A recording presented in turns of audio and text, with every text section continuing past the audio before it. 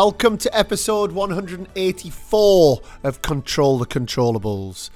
And I hope you're well wherever you are in the world.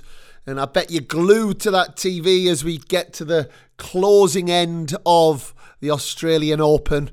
And I'm disappointed. My ego is very disappointed today as my dark horse, Sebastian Korda, that I picked in our preview last week, went out at the quarterfinal stage to Kashanov. And then Pegula, she was a shoo-in. I had her. She had dropped 18 games all the way to the quarterfinals. And she has also left the event to the great champion Azarenka earlier on today. So it's going to be a fun end to the tournament. The men's event is going to be difficult to see anyone past Novak Djokovic. And it's also going to be difficult to see anyone win the hearts of the fans around the world like Andy Murray did in week one. What an absolute warrior. Lots and lots to talk about on that, including actually 3 of the semi-finalists weren't allowed to play at Wimbledon last year. You know, as we see them move into the semi-finals of the event. So let's see what happens over the next couple of days. We actually do go away on holiday tomorrow, so that review will be coming to you a little bit later than normal. So be patient and look out for that. And whilst I've got your attention before we move into our fantastic guest today, I also want to let you all know a little bit about an opportunity we have here at the podcast Control the Controllables. And it's something we've done the last few years at Soto Tennis Academy, is we've opened up placement student opportunities to come spend a year at the academy in the various departments. And I can't tell you how well it's gone. You know, it's worked incredibly well for the student coming in, you know, the experience that the game, the contacts, the networks, the skills, and the experience, the life experience that they get. And we then get a hard-working student who is willing to put the work in to help the academy. And we are going to open up an opportunity for somebody to come and spend a year with us at Control the Controllables, starting in September of 2023. Applications have opened. We will put the details in the podcast notes. But I promise you, if you have an interest in getting into podcasting, if you want to experience living in Spain and spending time with an enthusiastic, hard-working, brilliant team, then this is something you don't want to give a miss. No more of that, because I have to move into what we're really here for today. And that is the amazing, the brilliant, the humble young woman that is Tamara Zidansek. Tamara came onto our screens back in 2021 as she made a big run to the semi-finals in Roland Garros. She's someone that we know well. Carl Mize, our performance director at Soto Tennis Academy, has been coaching her for the last year and a half. And Mike Digby, one of the coaches at the academy and also one of our guests on the show, has been spending some weeks with her as well. Tamara's been as high as 22 in the world. Her ranking has dropped a little bit over the last few months, which is normal after you have a big run to the semi-finals of a slam. But we have no doubt it will get back up there. But more than that, she's an absolute delight to listen to. She gives amazing insight. She's smart. She's got great opinion to give. So sit back and enjoy Tamara Zidansek. So Tamara Zidansek, a big welcome to Control the Controllables. How you doing? Hey. I'm doing good. It's great to have you on, Tamara. And as I was just saying there offline, you haven't given yourself much break. You know, I know that you were in South America a few days ago. You start preseason in a couple of days, and I guess that's the reality of tennis that many people don't see. Yeah, it's been a wild couple of months, let's say. I also did take vacation in between, but that I had to travel again for that. But, you know, that's just the way this end of the year turned out. Like, for example, last year was different. So every year is different. So I liked it. I was up for it. So why not? And do you feel ready to go again? Do you feel like you've managed to get your freshness back? or does it feel a little bit like, oh, I've got to go again? How are you feeling? No, I'm motivated to do it all over again. New season's coming up, and the season um I'm ready to go into the preseason. Good. Well, I know Carl has lots in mind for you, so you better be getting a good night's sleep after this to prepare. But I want to get into your professional career shortly. But as with most people that come on the podcast, I always think that it's nice for people to understand the journey into tennis. You know, I think it's a sport that so many of us love. It's a sport that gives so many of us so much. So when you go back to the very beginning, because my understanding is in the country that you're from, Slovenia, it's not necessarily tennis is not necessarily the number one sport, and winter sports was a big part of your life as well. Yeah, I mean, well, maybe professional tennis is not big, but recreational tennis, a lot of people play. Okay. I would say maybe basketball is big, Yeah. giving Luka Doncic, Yeah. Goran Dragic, but yeah, like you said, winter sports are very popular here. A lot of good athletes, alpine skiers, ski jumpers. I hope I'm not forgetting anyone. Biathlon. And yeah, and I myself started with skiing, given I live where I used to live was 20 minutes away from a ski resort. So Okay. that was my first choice, you know. So I started with skiing when I was, I think, about 3 or 4 years old, actually, very, very young. And then I went into snowboarding, um, which I also competed in a little bit on a national level, like until I was like 10 years old. Okay. And then I moved into tennis. So did the tennis start after that, or did it start alongside that? Where did the It tennis fit in? started alongside that. Basically, this like this ski school, they had summer camps, something was similar, and they had tennis. Yeah. Okay. And so that is where I started. I also played with my dad a little bit, but my tennis lesson started with this Okay. ski summer camp. So this is why you move so well on the clay courts. You know, you're used to this movement on the snow. Yeah. And also, I think the first time I stepped on a hard court was when I was about 16, Really? 15 and a half. Yeah, to have a proper training session. I was preparing for junior US Open. No way. So in the winter, are you playing on indoor clay courts as well? Yeah, we played on indoor clay courts. They put up a tent, the Yeah. bubble, Yeah. the bubble. And yeah, that's where we practiced. It was super cold. So you would be the opposite of British tennis players. Certainly my generation, you know, because I remember we would go to play in the European events under 14s, under 16s, and we were like walking on the clay saying, what is this? You know, and like Yeah. the second that we got moved 1.5 to 2 meters to our right or the left, we were done. You know, like Yeah. you could almost see the other players laughing at us. So you were the You see, opposite. that was my experience on the hard court. It took me, I'm like about 4 years to start feeling comfortable with the Really? movements on a hard court. Yeah. My body was not used to it. Like it was screaming at me, like because of the impact. It's so different, and yeah. But then it's just a matter of how used to it you are. You know, I think at least that what it was for me.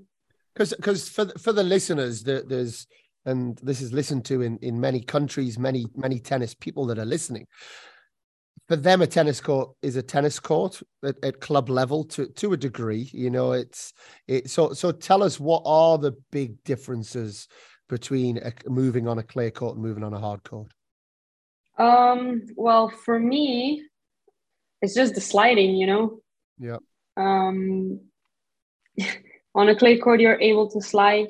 On a hard court, you need to be physically stronger to be able to stop and push from the corner. The impact of you bring a lot of speed into one corner, and the impact of that stopping is so much harder on your muscles, on your legs, on your like ankles, knees. I feel like, I mean, for example, I started having my problems with injuries when I went to hardcore a little bit Okay. more. Yeah, because it was just nothing special, more of inflammation stuff, you know. Yeah. Just because of the impacts, I felt heavier when I finished practice on a hard court compared to a clay Yeah. court. It's just I felt lighter on a Yeah. clay Yeah. court. And what about grass? Grass is That's different another again. story. That Yeah. is, it's super like well, soft, which I like, but it stops you even more than the hard court. On a hard court, you're able to slip a little bit if you can. I can, but grass is another story, and you need to be even stronger. That's very tough, You get very your specific. the glutes burn after the first couple of sessions on Yeah, grass. the glutes. Yeah. Nobody can get away with that. You know, Mm. it's completely different. No, because the first time I'd seen you was when I was coaching Pana Udvari, and you guys played in Hungary. And I remember thinking, oh my Can God. you remember the name of the city? It's like a super long name. It's Yeah. It ridiculous. begins with an H maybe, or It's like Chodmezova. yes, I do. It's Yeah. crazy. It's a long name, and lots of good players. I remember Kostyuk was there, Oh, yeah. Olga Danilovic was there, but I remember in that match just thinking I'd never seen someone move like you did on the clay. You know, I remember thinking, oh, God, you can't get you off balance. You looked so strong, so in position for everything. You know, and I think it's really interesting then to get the background into that, you know, of how Yeah. of how long it does take for people to become so familiar. And in terms of your childhood, Tamara, you had a good childhood, good upbringing. Who were some of the most influential people that you had during that period? Yeah, I consider my childhood to be pretty good. I'm really happy when I think back, honestly. I'm happy that I was one of the last generations to grow up without a phone. Looking at it now, we went out and played like soccer. We were on the swings, running around this town. It was luckily safe where I live. The whole Slovenia is safe. So we were able to do those stuff, so you just get a different upbringing to what kids these days do, which I'm very happy about. And yeah, just my whole family, honestly, now in the past 2-3 years, I've seen how much of an impact they had, how much I miss them, how much I miss home, and like the relationships. It's not that we don't have relationships now, but I just don't get to see them. So they all had a big impact on me: mom, dad, brother, grandmas, everyone. And how old? In fact, there's some parents pricking up their ears right now because parenting is a challenge. I'm a parent of 3, and it does feel at times like there's no light at the end of the tunnel. When are these kids going to appreciate everything that I do for them? And I think that's what most parents do think. So give the parents a little bit of light at the end of the tunnel. How old were you when you started to really appreciate them and realize how lucky you were?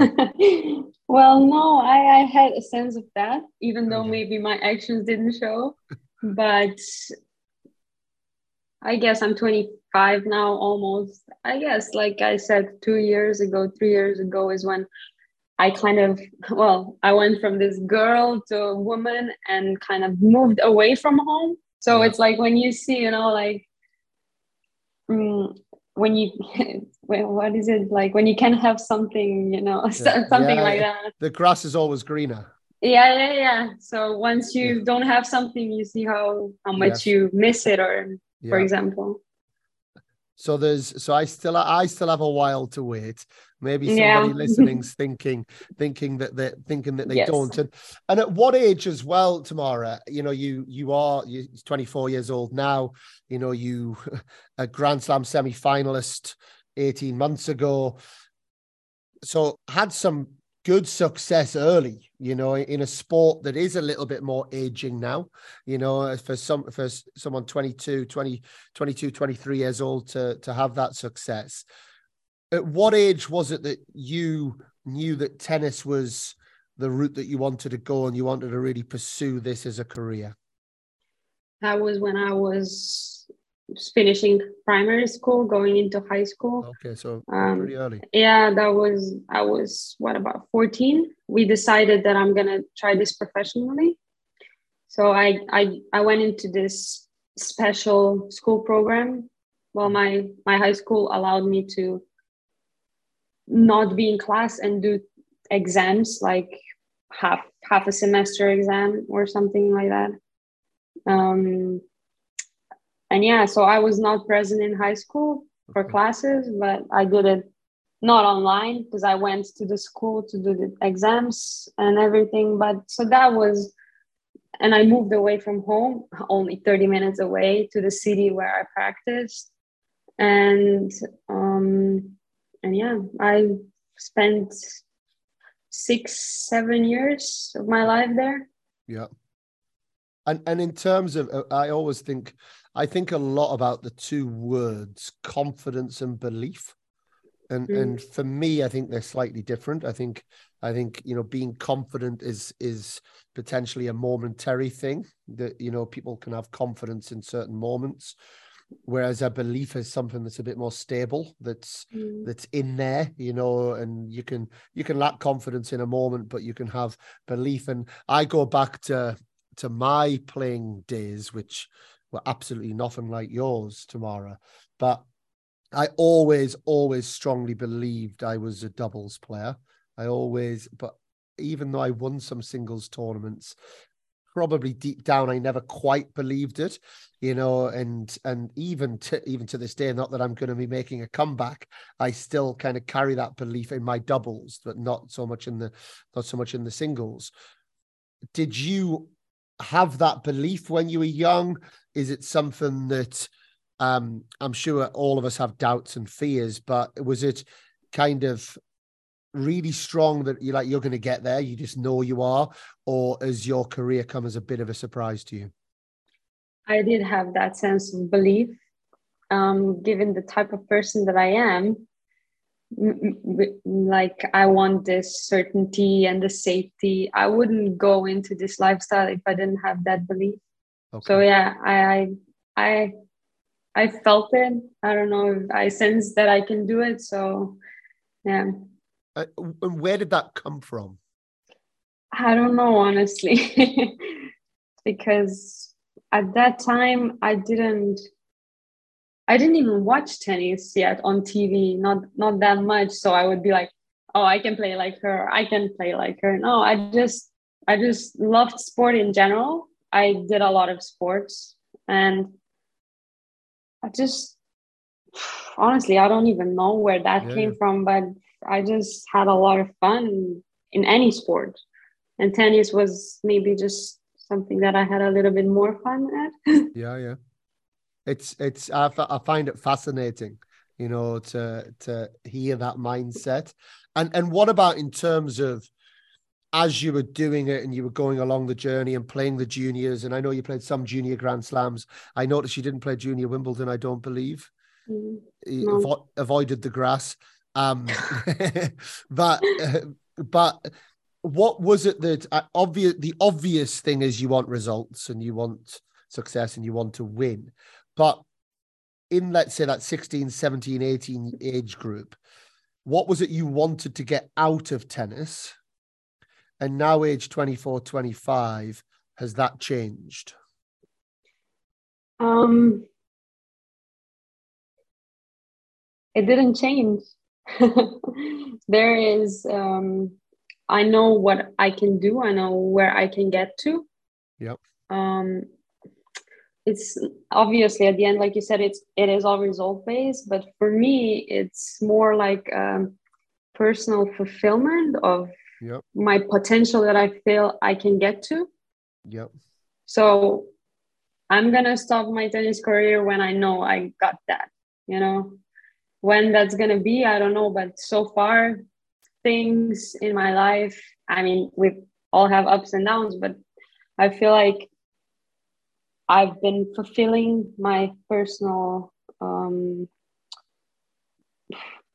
potential in that moment. So I still feel like there's some steps to go. So that was my goal from day one. That was that feeling that I was chasing, and that I'm still chasing that. And when we talk about the chase, the chase of anything, you know, it can be sometimes when we get there, it can be like, oh, now what? Or the other thing that can happen, and I think this happens with a lot of athletes, is when that playing career then stops, it's then, oh, how I've not thought about this before, you know, I'm now in this position. So, you know, you're a very intelligent young woman. You know, I know that you study, and I'd love to hear a bit about that, because I think that's something for me. I love that. It's something I've advised a lot of players over the years, to have, you know, a bit of a balance in your world. Do you have that same chase to have the success and ambitions after your playing career as well? Or does the goal come to a bit of an end when we talk about your tennis playing? When we talk about my tennis playing, well, I would definitely like to be involved in tennis somehow. Maybe not directly on court, as to coaching or whatever, but somewhere in the background. But I have definitely thought about my life after. I have to say I have a really good personal life, luckily. So for me, if tennis ends today, I know I'm gonna be okay, you know. I have things that I'm interested in, a lot of things, and I can see myself doing a lot of things. So that is also why I chose to do this studies. I'm very interested in psychology. And just to have open doors, you know, for whatever comes. I'm not 100% sure what is that one thing that I want to do, but I am interested in a lot of things, and I'm definitely gonna explore something after. Great. And you seem to me like someone who's got your head screwed on with that. And I promise you, I'm not wishing away your career, Tamara. Your tennis, you've got a long time and lots more to achieve in that. But I think having that outlook is really important, you know, and having, you know, just a bit of an understanding that I talk about this, like life's a continuum. It continues, you know, and we continue trying to get better. And when people put sort of definite ends to something, it can cause us problems a little bit. Yeah, no, I mean, on tour, and now in, like, I'm gonna say 10 years of my life playing tournaments and growing up, you see, and like I've had a lot of talks with people around me. You see how some players and some coaches are invested only in tennis. Tennis means everything. Then you have others who have a bigger view of life, like, okay, tennis is just a part of life, you know. Let's create an environment that you feel good in, um, and make a life outside. And I'm not saying that either one is right or wrong. It's maybe in a way you can get better results when you're up. Again, that's just my thoughts. Like, you can get better results when you're only focused on tennis. But then I think Ashley Barty was a good example of that. That's not true, you know. I don't know her personally, but I feel like she has her personal life sorted out, and tennis was a big part of her life, but not the most important one. And yet she was the world number one, you know. So I am kind of leaning towards her perspectives. I've always liked that, you know, tennis is only one part of your life. Well, it's how you, for me, it's how you measure success. So success comes in many different forms. you know, and I often again use the example of, and I hope I'm not speaking out of turn, talking about Jennifer Capriati, but a Jennifer Capriati who won French Open age 16 or whatever it was. And then we saw pictures age 23 and she's having big difficulties and struggles in her life and she's not happy, you know, and I think we have to keep that perspective because it can't just be, it's not good enough to just win a tennis tournament. That's not going to fulfill someone for 70 years, you know, so having those other success measures. So what is success for you? Huh. Yeah, that's a good question. Success for me is I like to feel the calmness, like I like to be insured. So just to have the people around me that, you know, are going to be there no matter what happens. That's basically my family, my friends, my fiance. It's just knowing that, like I said, if something happens to me and I don't get to play tennis tomorrow, they're gonna love me just the same as they did. I go and lose all of the matches, they're gonna love me the same. I go and win all of the matches, they're gonna love me the same. That for me is success in life, you know.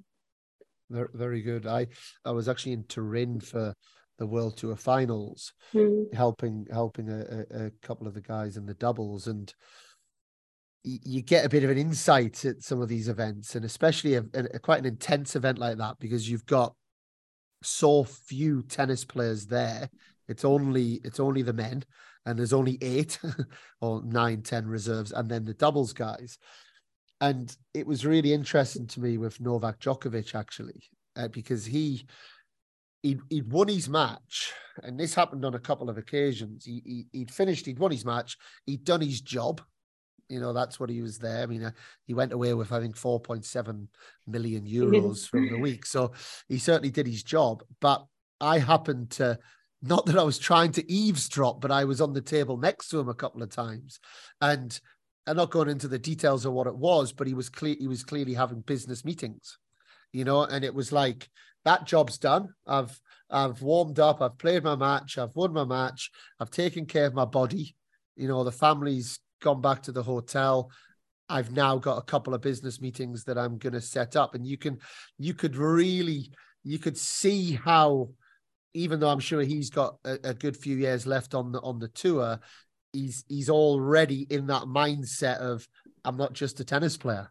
You know, tennis is one of the things I do, but running businesses and whatever it might be is another element. You know, we've seen it with Serena for many years.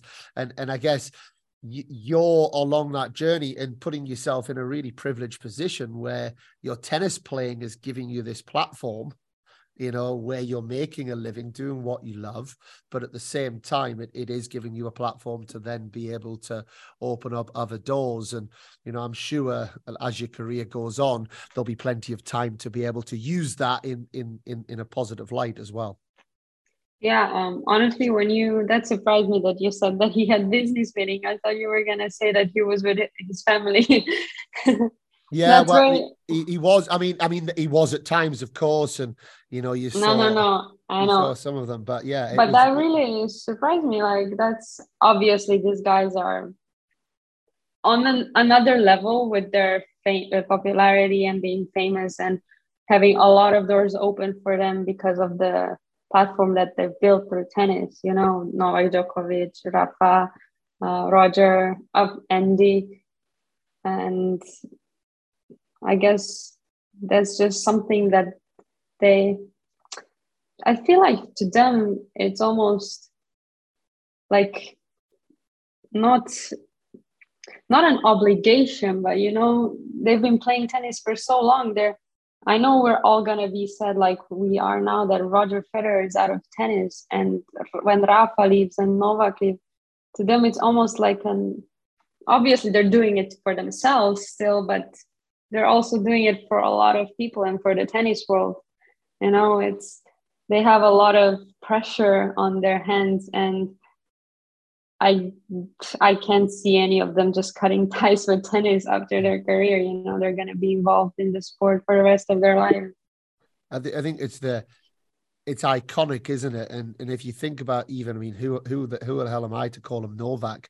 But I'm calling with Novak, Roger, Rafa, Serena.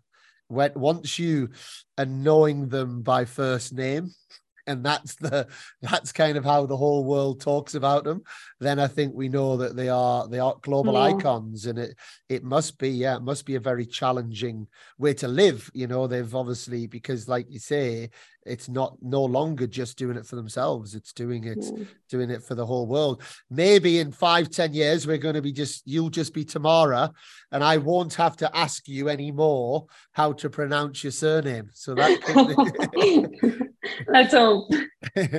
That's that. But if we move into your professional playing career, and I know it's relatively early still, you're certainly not old by any stretch of the imagination. What is your highlight? Is it the obvious one of Roland Garros 2021, or is there some other highlights that also jump out? Yeah, actually, there's two highlights for me. One or three, maybe. One's the obvious one, then winning a tournament, and then one is kind of a hidden one. It's the Australian Open this year, where it was my first time moving into the third round of a Grand Slam on a hard court. So that was, I felt like that was one of the best tennis that I played so far, and yeah. And you earned it as well. Thanks. It was hot. I remember watching a couple of those matches, and when we talk about the obvious one, Roland Garros semi-finalist 2021, tell us about that. Honestly, everyone at the time was asking me, can you actually believe what's happening? And I was like, no, maybe give me a little bit more time, but I still can't believe that happened. Once you're in that situation, you're just going with the flow. I was playing matches. I was feeling good. It was also a weird year, still with no not full amount of spectators. So I have to say I was a bit sad that it didn't feel like a real Grand Slam. Yep. But yeah, obviously, I mean, going into the last matches of a Grand Slam is a big thing for me, because I always felt like, okay, this is a Grand Slam. Now I have to do something special, like the pressure just rises just because it's a Grand Slam. Yep. It's hard to deal with that emotions of like playing a match in a 250 first round, or playing a match in a Grand Slam where you could be with the same opponent, but just the stakes are higher, Yeah, well, Dasha Saville, I spoke to Dasha maybe 3 weeks ago on the podcast. I saw her post. Yeah, and exactly, and she posted about that very topic. Yeah, and she does. For the listeners, she does speak about this very topic in the podcast as well, and it is a fascinating topic because, yeah, you're going along your business and your life, and you're doing these things, and then all of a sudden 4 times a year, everything's magnified to just the nth degree. So tell us about that a little bit.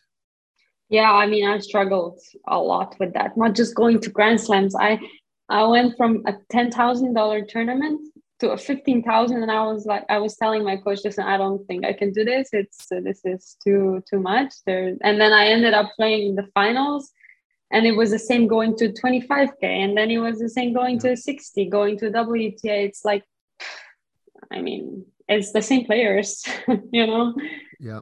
So yeah, Grand Slams 4 times a year, big stage, a lot of spotlight on the players, on the matches. It's just, for me, it took time to get used to that.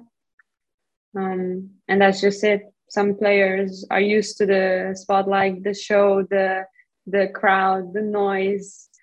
And I just wasn't. I like peace and quiet. So it just took maybe two years more than it should have, I guess. I don't know. Did that work in your favor, that was a quieter Grand Slam? I I don't think so, no. Yeah. Because I was in the zone. I didn't really think about it. There's still cameras, millions of people watching around the world. So I don't think so. No. And in terms of now, what then happens? Because you go from being this young tennis player who is going along doing well, and for people in the industry, the admiration I have for any tennis player that gets to any reasonable, even get into Grand Slam qualifying is just off the charts, because I know everything that has gone in for years and years and dedication and sacrifice, but for anybody else, names not necessarily out there, to then become a Grand Slam semi-finalist, especially in your home country, how did life change, and how did the perception coming towards you change? Well, obviously, Slovenia is a very small country. So when something big is happening in sport, everyone knows it. And I was home for I'd say when the guys won the European basketball championship. We were all watching these things, like watching skiing, winter sports. We were all behind the TV watching it. It was in the news, talking the next day about it. And then I didn't know that this was happening when I was playing. Of course, yeah. And I didn't really, it didn't get to me. I didn't know. So when I got home, I was invited to the president. So that was a big deal. Then all of these people came to meet me at the airport. That was very special. So I live now 2 hours away from where I lived when I was younger. I was driving back home. I stop at a gas station. I get out of the car, and there's people recognizing me. Now a lot more people recognize me. Obviously, it's died down, but still, I did get this sense of, wow, people really do watch tennis. People do watch sports, because I knew before, but I never felt it in my own skin. But now I get it, and yeah, it's a special feeling. And for someone who, like you've said, you like the quiet life, is a special feeling, yes, but did it ever get to the point where it was like, oh, I don't want everyone to know who I am? Yes and no. Obviously, we all work for this recognition and success in your own field.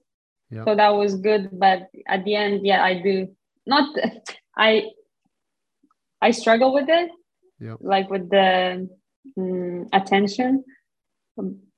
Obviously, everyone likes a little bit of attention, but like this recognition, but I deal with it pretty well, let's say.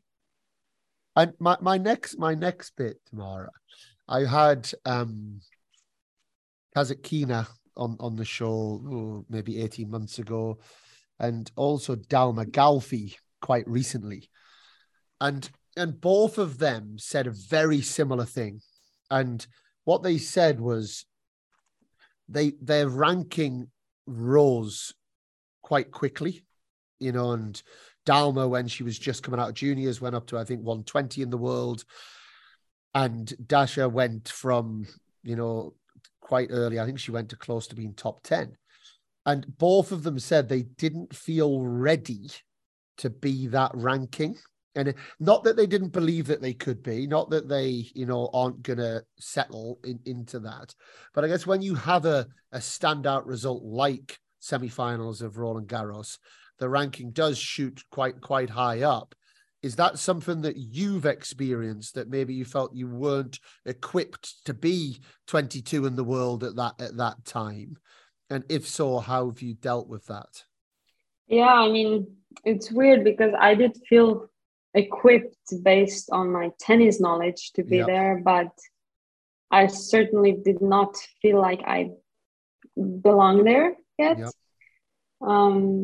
It's tough because at the end of the day, we all practice like crazy. I'm going to say 95% of the girls, boys do put in their best efforts. Of course, we have good and bad days. So to be able to be on the top of your game all the time is very, very challenging mentally, and it's easy to get to where I was, let's say I was 22nd. It's easy to get there, but it's easy compared to staying there, I think getting there is the first bit, and then staying there and having that consistency on the high level is the hard part. And then once you settle in and you experience that, then anything can happen, even if you don't necessarily not believe it, but even if you don't see it happening in the near future, you're playing, you're there, you're consistent, girls go up and down. So there's gonna come a time when it's gonna happen something big if you're there. So you just have to be there. And just for those listening and for myself, because people say this across sports, you hear it a lot across sports, that it's one thing to get there, but it's harder to stay there. It's quite a common thing that's said. Can you give us a bit more on that? Like why is it, because it's bloody hard to get there. So what becomes even harder? For me, I think it's easy to be the underdog, right? And then once you're not the underdog more, the expectations rise. And I think that's where I'm not people, I myself did do the same mistake, still mistake by my standards, is that you think, okay, so I've done that. Okay, no, so now this is just the normal thing. But when actually in reality, you're still doing something very, very good. It's not normal to do that every day. Yeah. So it's appreciating what you do, not taking it for granted, because then it's not going to mean anything, I think. And then the expectations obviously rise from the people around, from yourself. You just expect more and more and more, and this becomes normal. So you need to still appreciate the little things that you do good. So it's easier said than done. Trust me. I get it in theory. I get it practically. It's very hard, but that's it. I think that the best and the greatest things are the simplest ones. No, it's a great thing to share. I am over this kind of podcast. It's not a series, I guess. It's over 180 podcasts. It can't be called a series, but it's unbelievable how much I've learned, speaking to, it's just amazing people like yourself in the tennis world. And there's certain things that just jump to mind. And I guess like any knowledge, information, you end up taking them on as your own. That's how the world works. And, you add that to your philosophy, and your philosophies grow. I wouldn't say my philosophies have changed, but they've just grown and evolved. And it was something that Iga Swiatek's, her sports psychologist, Daria, when she was on, she talked about having high standards, low expectations. And I completely love it because expectations, I think, kill us, and it's how do we shift that into saying, okay, well, I'm changing that into a standard. It's about me setting the standards, demanding standards day in, day out in terms of what I'm putting into it. And for me, how I do that and how I bring that into my philosophy is a standard, is a controllable. Control the controllables. An expectation is an uncontrollable. It's just kind of there, but it's not something that we can control. But like you said, it is easier said than done. And it is real, and it is a real thing. And I would like to move you into 2022 and get your reflections, because it's been a challenging year for you. You know, there is that expectation. There's that defending something. You know, whether it's defending points, defending a position, having a bit of a target on your back because you're the girl that made semis at Roland Garros. You've had COVID twice. Yeah. You know, you've had disruptions along the way. You know, again, us in the industry, we know how important momentum is in tennis, and it can be hard to get at times, you know, to get the matches under our belt. So there's lots that's gone on. You've got engaged. Congratulations in 2022. But give us your reflections on the last 12 months. It's been a learning process. I honestly, I don't want to just forget about this year because it's a lot of things have happened. Like over the past 10 years of my life, I've always had consistency, always same people around me. And already last year, but mostly this year, everything changed. Like my team is completely new. Let's say most of the people in my team are new, and I'm just not used to that, you know. So it was a big thing for me. I maybe didn't even realize it. Now looking back at the season, I see that the situations were new for me, you know. So I was learning how to handle them. And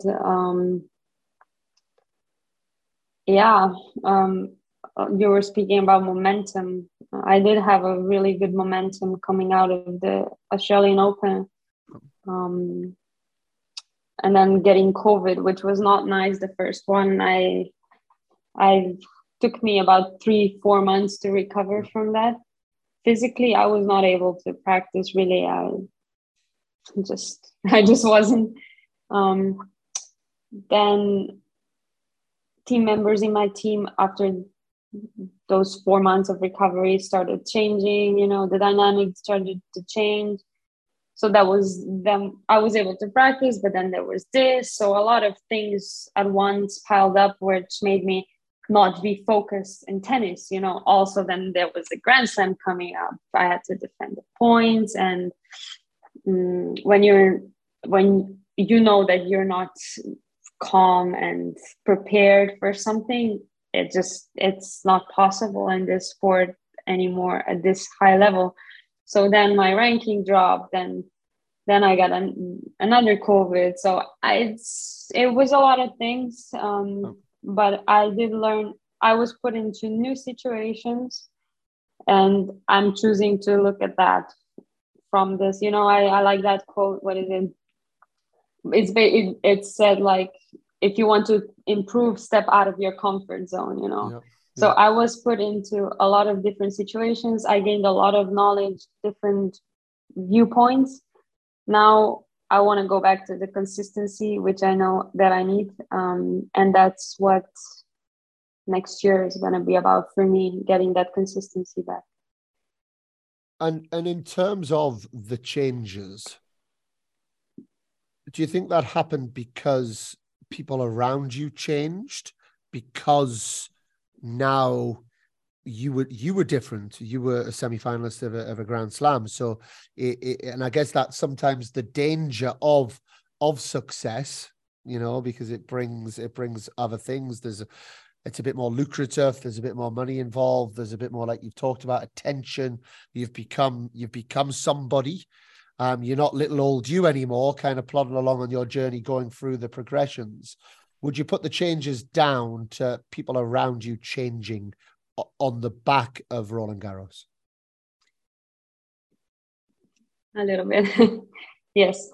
It's obviously the player gets put into these situations, and it's not just the player who can't handle it or who should handle the situation.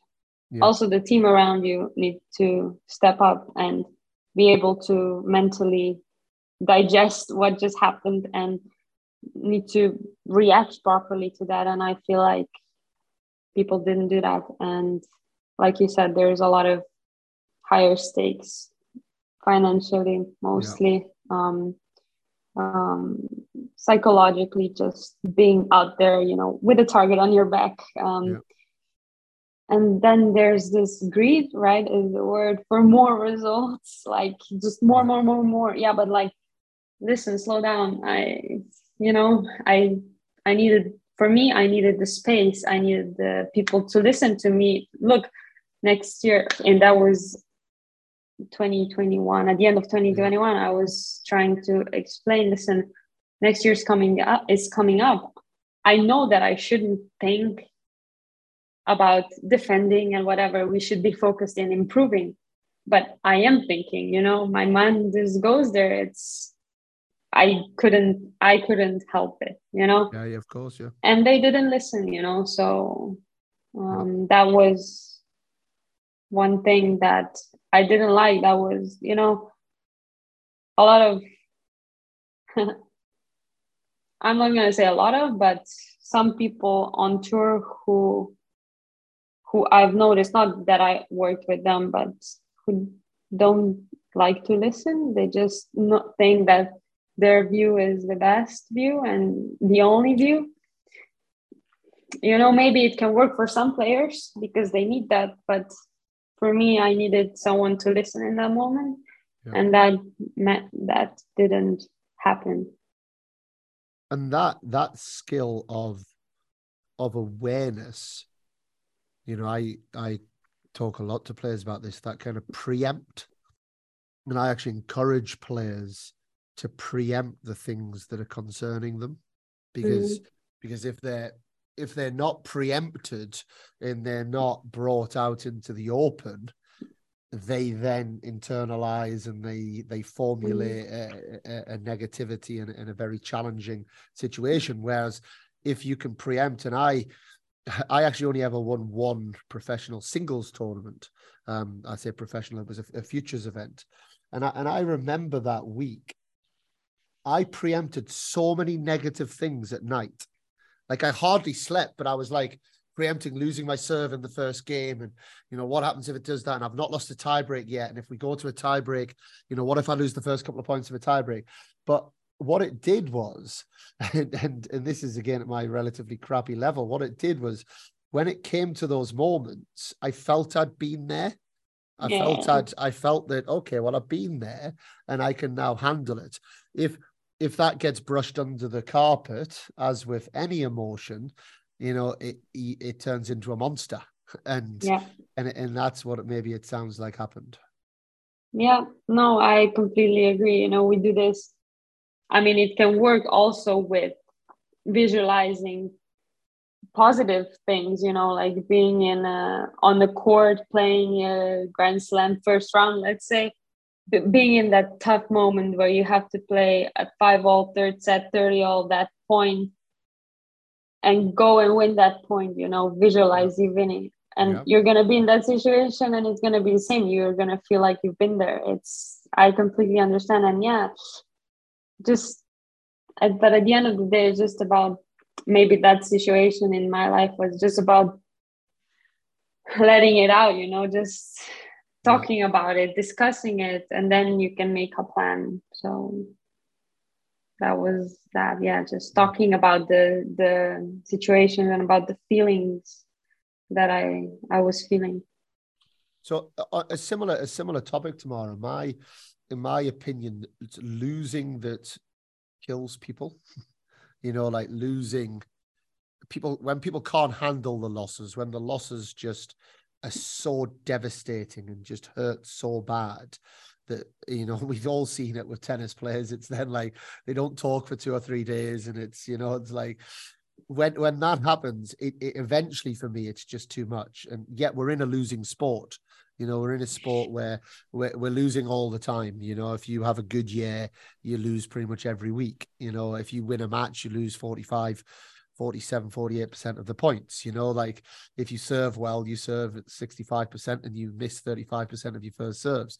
It's a losing sport. So the ability to handle losses is massively important.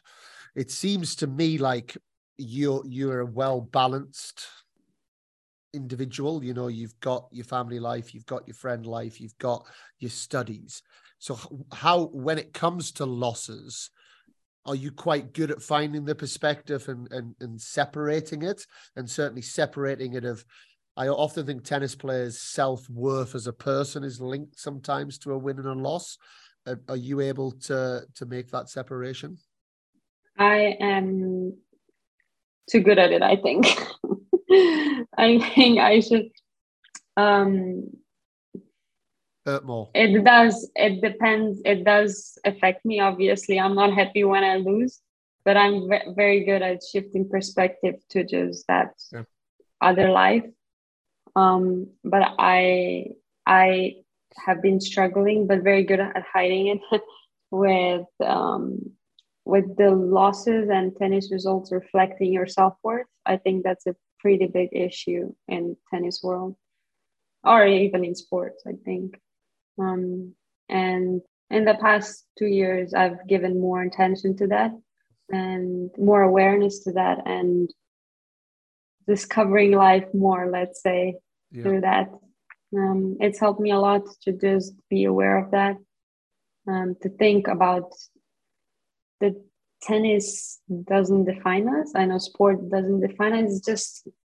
It's very hard to separate that, you give your life, it's your life 24/7. You think of that, you devote everything to it. It's going to hurt when you don't succeed, obviously, but yeah, you got to learn to deal with that, and having that second life helps with that, not second life, first life, let's say.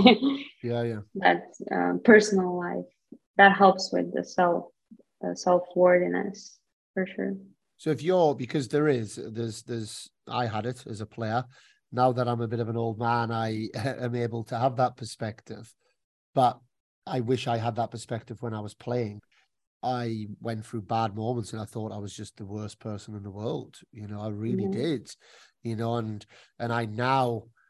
there was a really defining moment for me, actually. And the defining moment came for me when the players in my era, in my kind of time that I was playing, that I almost looked up to, who were having slightly better results than me. They were getting picked for Davis Cup ahead of me. They were, and I didn't understand it. I felt I was working harder than them. And I then set up the academy a few years after I stopped playing. And one of those players got in touch with me and asked me for a job. And actually, because of the values and the way that this person lived their life, I turned them down. But it was a really eye-opening moment for me, because I was still very young, I was still early 30s. And I was like, all of this time in my teenage years and early 20s, I'd given myself such a hard time for not being ranked higher than certain players, or not doing, only playing Grand Slams because I've got a wild card, or losing second round, or doing, whatever it might be. And actually, going back to that life as a continuum, the fact that I was doing the right things and I was trying to live life right, and I was trying to give my very best to everything that I did, I was trying to be respectful to people that I was around, is then what got me in a position to be able to have a bit more success after the playing career, and put me into a position. And it was just one of those kind of moments that I wish I could get across to youngsters, when I look at the juniors and I see them just like heartbreak, they think they've let the world down because they've lost the tennis match. So what would your message be to, if you speak directly, imagine there's a 13, 14-year-old listening to this. What's the message? There's not enough time to put in, but let's try. Well, my message would be that, first of all, to remember why you're playing is because you're having fun, probably. Now go out there, have fun, do your best. That's the only thing you can do. And if the result is not what you liked, that's okay, Tomorrow you have another opportunity. Tomorrow you're going to go out and have fun again. It's a never-ending story, and if you just if it comes from the heart, if you're doing everything that you can and you're doing it with joy, then again, it's that mentality of being there, consistent.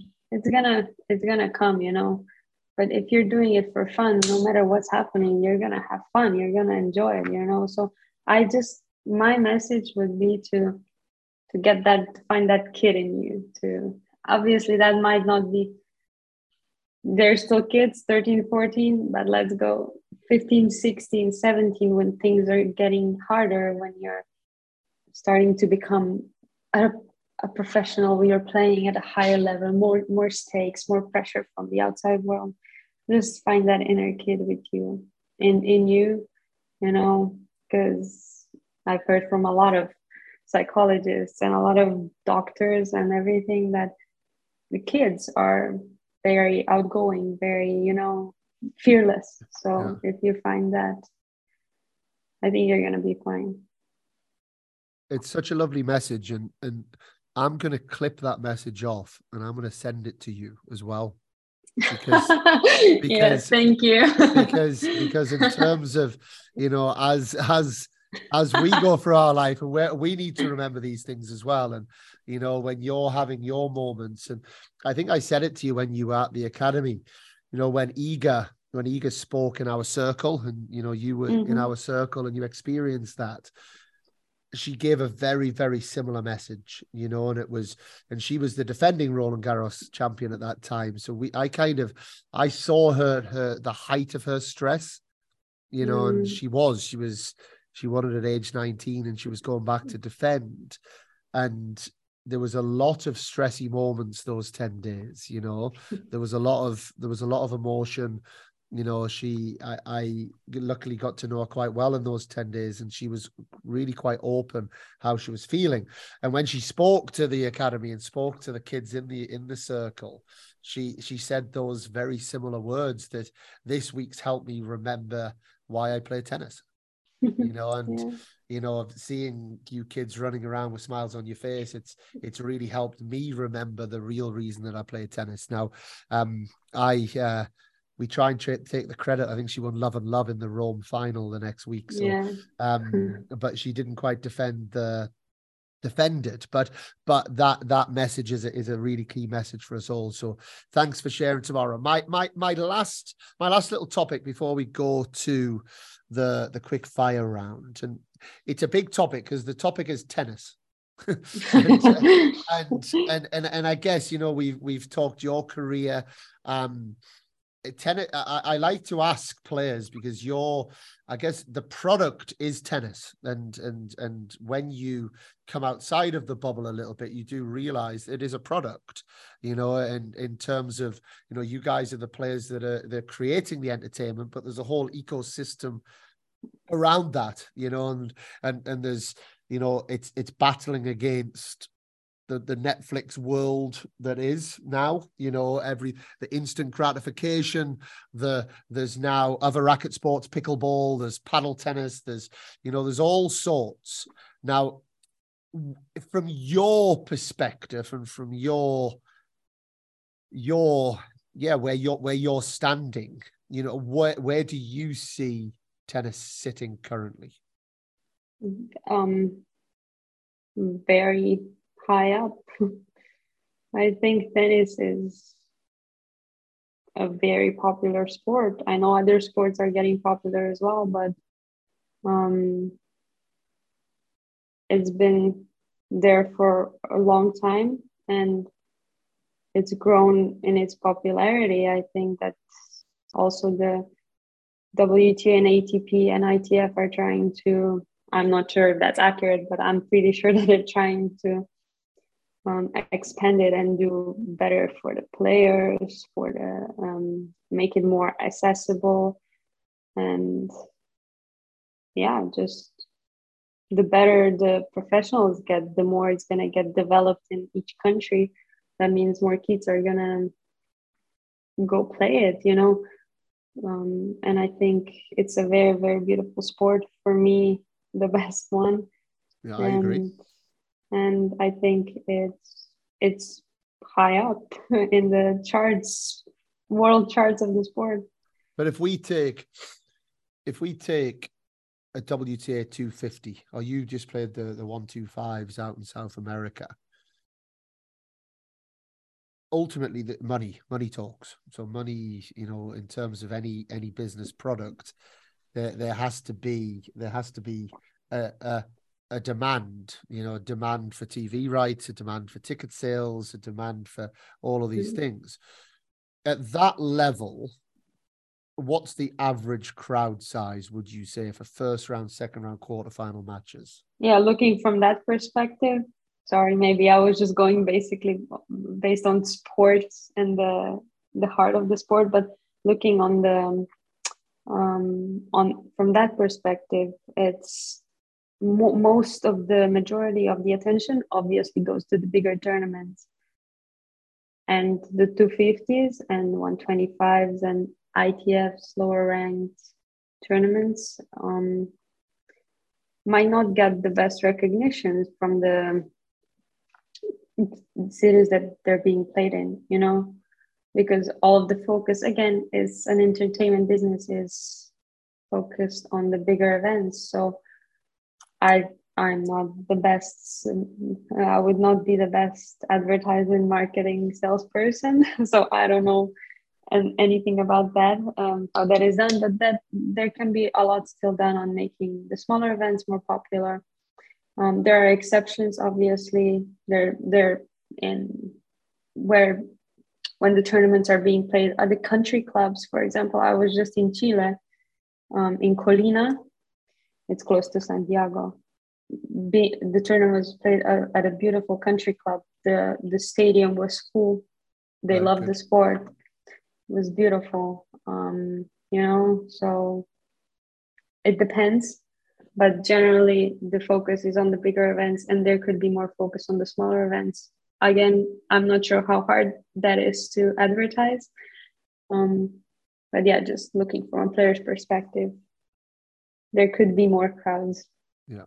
And what about equality in tennis? We're finally living in a world where there's been a light shined on equality in workplaces, in life in general. From my perspective, I think tennis seems to have done a better job than most sports, in terms of, there's still a lot that can be done without a shadow of a doubt. But certainly, I use the example a lot. If we think of, the top 20 sports women of the last 20 years, you'd probably mention 15 tennis players, because of the profile, certainly at the high level. But again, for someone that's in it, how do you feel equality specifically in tennis is? Is it getting to where it needs to be? Do you see the right actions being taken? Tennis is getting fast now. Like, it's becoming a very fast and athletic sport over the past, for the last 5 years. We're standing closer to the line, taking the ball earlier, hitting it harder. Obviously, the technology is developed with it, has grown with it. The strings, the rackets, everything is making that possible. But it's becoming a very athletic sport. Like, I read the Andre Agassi biography a while back, and he was playing, I think it was a Roland Garros quarters or something, and he was going to McDonald's every day. I'm like, yeah, that wouldn't work anymore, A lot of things like this, like how agile you are, how you take care of your nutrition, how fit you are just physically. Then it's tennis and what you can do with the ball. So it's developing very fast, and like you said, it's good that there's still room for improvements in the sport.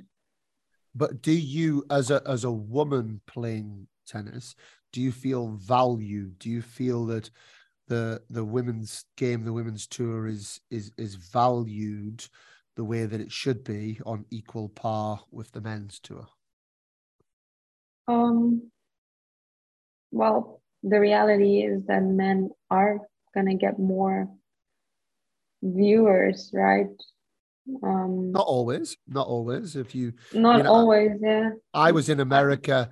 I was in American University 98 to 2002, and it was at the height of the Williams sisters, of Justine Henin, Kim Clijsters, that period. And certainly in America, I think the most watched match in the US Open was always the women's, and same if we get Emma Raducanu last year in the US Open.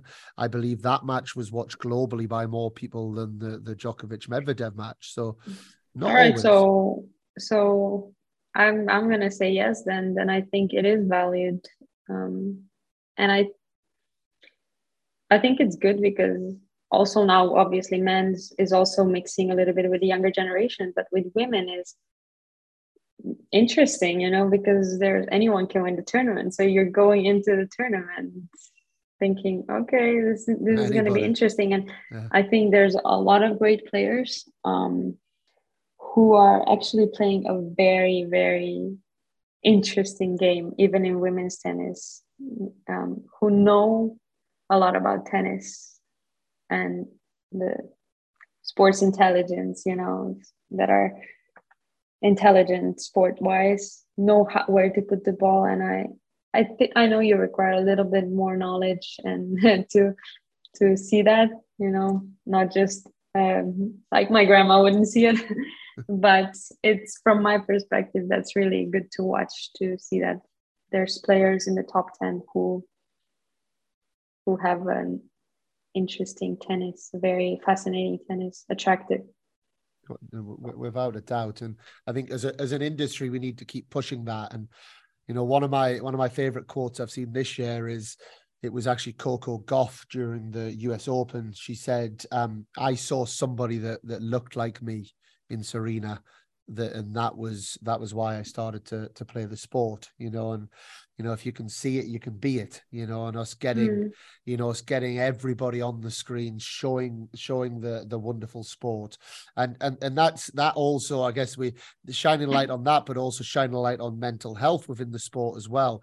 You are the first woman that I've had on since Wimbledon changed the rule, that no longer do women have to wear white shorts underneath their dresses. Many women were talking about the anxiety of their periods, that real challenge that they go through. That's sometimes a bit of an unseen, you're watching on TV, you're not thinking of these bits, but the fact that we're starting to really look at people as human beings who have these mental health issues and have these things to deal with. What was your thoughts when that was announced? Yeah, I think that's very important, the mental health, and just because I mean, I'm the luckiest girl I can say. I've had my period on Wimbledon 2 out of 3 times that week. Yeah, but I normally deal good with that. I don't have any problems. So, but it is important because it takes honestly 2 weeks out of the month where you are going to be up and down, and then to worry about this, having to wear whites, and that's just one element that can be taken out, that doesn't need to stress you. And that's really good that they did that. I know it's a tradition and it's hard to break the tradition, but I think that was a very good move. But it even, I think, Tamara, opens up and normalizes this conversation, and I think, which I think is, I've worked with quite a few girls, women over the years, and it's a very normal conversation. It's a very normal part of, and an important topic. If when you're working with someone, like you say, different people will react differently during their periods, before their periods. Is it from a mental standpoint? Is it from how their body is? Is it, I know many players that have experienced that they get so tired that they can't lift the same weights in the gym, all of these. Yeah, it was a bit of a taboo topic, or has been a bit of a taboo topic over the years. So that must be a positive as well. Yeah. To me, it was never a taboo topic because, I mean, it's just part of nature. you know. Absolutely. Um, but yeah, I mean, again, like we said, we need to speak about things to process our feelings, our emotions. So it's good that it is out there. If it's gonna help some people feel better about this situation, then it's done its job, you know. Absolutely. And as you move in to 2023, I can't believe we're talking about 2023. I mean, that is, oh my goodness. I remember celebrating the millennium just like I felt like last year. And that's when you know that I'm getting old. But, are you a goal setter? Are you someone that likes to have outcome goals in place and then you process performance goals towards that? What standards are you looking to reach in 2023? I am a goal setter, but not necessarily for. It can happen between the year as well. Right. Okay. But yeah, I'm looking for the consistency, getting back that consistent work, consistent people around me. That is gonna. I believe that is gonna give me that sense of calmness and security, and yeah, mm, committing to my actions, to my committing, being able to follow through with my thoughts, like put it into action. Very good. Well, as you know, Tamara, you are, whether you like it or not, you're one of us right now. You've Karl Mize as your coach. I know you've recently had Mike Digby with you in South America. So we are following you every single step of the way, with full support at the academy and also at the podcast. We've loved having you on. I've loved having the chat. Thank you. Yeah, it was a really nice chat. It's been great to have you. But are you ready before you go? Quick fire round. Now, this can be quick if you want it to be quick. Okay, let's go. Roger or Rafa? Rafa. Serena or Venus? Venus. Forehand or backhand? Forehand. Serve or return? Serve. Doubles or singles? Singles. Your favorite Grand Slam? Australian Open. What's one rule change you would make in tennis? I would allow for the let call on the serve to be played. Should there be a medical timeout or not? Yes. Have you ever played it? Have you ever pretended that you're injured to get a bit of time? No. But some people do. Yeah, I don't like that. But there's no making a way around it. You say no, there shouldn't be a medical timeout, but then if someone really needs it, then Don't there's play. not one. Don't play. Yeah. What if something happens during the match? Okay, we disagree on that one. What does control the controllables mean to you?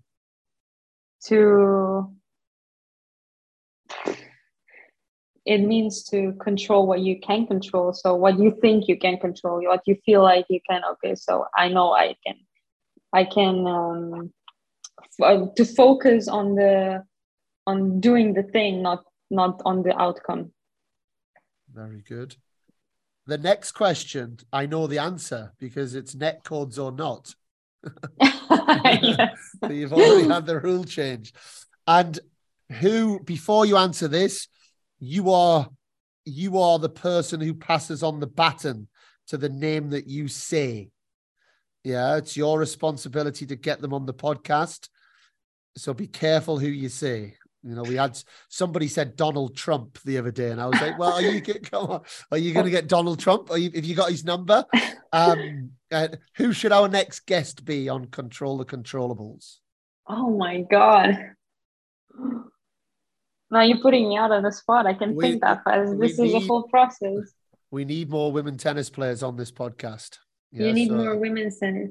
Can you get definitely. Ashley Barty? Well, this is the thing. Can you? So I should get one player to do it. Yeah, it's your. This is. I think Jill Teichmann would be a good one. Okay. Yes. Well, I think I can ask her. We would love to get Jill on. So I'm gonna send you a message, if not today, over the next few days, for you to pass the I can baton. ask her. Maybe we look at the start of 2023 to get her on as well. It was great during the pandemic because none of you could leave the hotels. So nobody had an excuse. Whereas now all of the players are saying, sorry, I can't, I'm busy tonight. Or whereas before I knew everyone was locked into the hotels. Tamara, you've been a star. Thank you so much. Thank you. Chatting, and have You a too. great preseason. Thank you. Thank you. Thanks. Bye. And a big thank you to you, Tamara, as well, because that was a great conversation. I thoroughly enjoyed our time. We could have spoken for longer, and yeah, just I think for me, Vicky, it's you speak to these players, you see them on TV, that you see them as professional tennis players, which they are, and just to get them and just see how someone is so normal, family loving, intelligent, reads, studies, and actually is a person, not just a robot tennis player that hits tennis balls. And she was lovely, wasn't she? Oh, she's lovely. And she was lovely when she came to the academy. Very, very sweet with everyone. Yeah, like you say, just very normal, very unassuming, no ego at all. Just a really sweet girl. And like you say, very well-rounded. We speak to so many tennis players and it is very just like one track, tennis. But yes, she seems completely the opposite. In fact, she said herself, didn't she, when you asked her about dealing with losses, that she probably copes with them a little bit too well. Her self-worth isn't based on whether she's winning or losing in tennis. But I guess too well for what is the question that always comes into my head on that, because I find this a fascinating subject actually, because too well to maybe be a serial winner, and I think we all know the way that the minds of top athletes or top business people in any field almost have this almost a bit of a twisted mind in some ways. And like I was listening to a podcast the other day actually with Jamie Carragher, and he was talking about at the very height of his football career, he hated it. And he was talking about your Steven Gerrards, your John Terrys. I think if you then go into tennis, you look at a lot of the top tennis players, Serena Williams, I think, is a great example. It never looks like there's that much joy. It seems like it's quite painful and all-consuming. It just takes over your whole world, which isn't great for your mental health. So when you get Tamara, who is a normal person, who happens to be exceptional at tennis and is working incredibly hard, what do you want? What's the trade-off? Do you want to have that mind of someone that maybe has a small chance to go on and be this serial winner at the top of the game but is unhappy in life? Or do you want to have the player who is maybe lacking a little bit of that but has a really nice balance, happy life, good healthy mind, good healthy life that's going to continue over the next 30, 40 years. I think it's a really interesting battle to have, and it kind of begs the question, and I've had lots of discussions on that, do you have to be a bit of a dickhead to be at the very top of your field? And I guess it depends on how comfortable you are with being a dickhead as well. Why did you look at me when you said that? Some people are totally fine. I'm not, by the way. And they're happy. Like what makes them happy. Like Andy Murray said at the end of the interview, I can't remember, was it the first round match or second round match? He said, "You won't believe it by looking at me on the court, but that's actually when I'm at my happiest." I'm also not saying he's a dickhead either, but I guess everyone is different and everyone has different points of what makes them happy, and it's finding a balance in your own life, your own career in tennis about what that is. And Tamara seems like whatever happens on the tennis court, she is going to be happy. And does that not also prolong her career potentially as well? I think like a Freddie Nielsen, who we have on our preview and review, he used to have such a good outlook such a great outlook on the sport. And, you know, it was about the process. It was about going out there, putting himself out there. I remember when he won Wimbledon, I saw him in Cardiff like 3 months later, and he was there for the indoor 15K. And I was like, "What, Freddie? What are you doing?" He said, "I was in Indian Wells last week," and he said it was so boring. I played like one match and then didn't play another one for 3 days. You know, whereas I play a match every day, singles and doubles. I get up early, I train all in the morning, and that's kind of what made him happy, the pursuit of excellence, and because of that, he ended up playing. I mean, he only retired a year ago, age 38. 39 maybe, and age 30 he won Wimbledon, you know, and how many people at age 25, 26, 27 can't handle it anymore, you know. So it's not even about the wins losses, is it? It's about the whole lifestyle, the traveling, the weeks that you're away from your home, from your family. I think if you're comfortable with the traveling and you're happy with that, I think it's very different than someone who's really, really missing, you know, family events and missing being away from their friends and their home life. Absolutely. And success measures, you know what, we've talked a lot about that on the podcast. What is a success measure? You know, is success just winning? You know, and I don't think it is, certainly in my opinions and my philosophy. So I think having someone like Tamara come and talk like that, we had Lloyd Glasspool 2 or 3 weeks talk about, say he doesn't really like tennis. You know, and he's looking at it in a completely different lens and scope. You know, it would be great to get an Andy Murray, a Serena Williams, you know, the serial winners out there to see what makes their mind tick as well. But yeah. Kyrgios talked about it on his episode on Breakpoint on the Netflix documentary. He said that he can't travel many weeks. He only plays a few tournaments a year in comparison to a lot of the others. Because of his mental health, he doesn't like all the traveling. So, like I said, everyone's different, and it's finding out and it's getting that balance right for you. And having the self-awareness for you. Self-awareness is massive. But no, great topic, and one that we can certainly dig into a little bit more. And what else, Vicky? There's obviously lots always to take from these episodes, but anything else that jumped out for you? She didn't play on a hard court until she was 15. Yeah. That was amazing. Like you said, it's the other way around for us. Although I was thinking, I don't think I played on clay till probably about the same age, but I played on shale. Do you remember shale Absolutely. courts? Like a poor man's clay court. But yeah, I couldn't believe what she was saying about having to get used to the movement of it. That's something that I'd never really thought about before. I would have thought, you know, jumping onto a hard court is quite easy, but she found it really tricky adjusting to the movement on the court. Yeah, absolutely. That was fascinating. And like you say, the complete opposite of what we're used to in the UK. You know, stick us on the hard court, stick us on an indoor court, and we feel very much at home. But put us on a clay court, hey, it's like Bambi on ice. You know, and that was interesting, and how that filters into my opinion. Actually, that I get asked this question a lot: is it better to be brought up on clay or better to be brought up on hard? And my answer is absolutely, it's better to be brought up on both. You know, and having the ability to play on quick courts, slow courts, slippy courts, you know, high bouncing courts. Where does grass fit into that? Everywhere.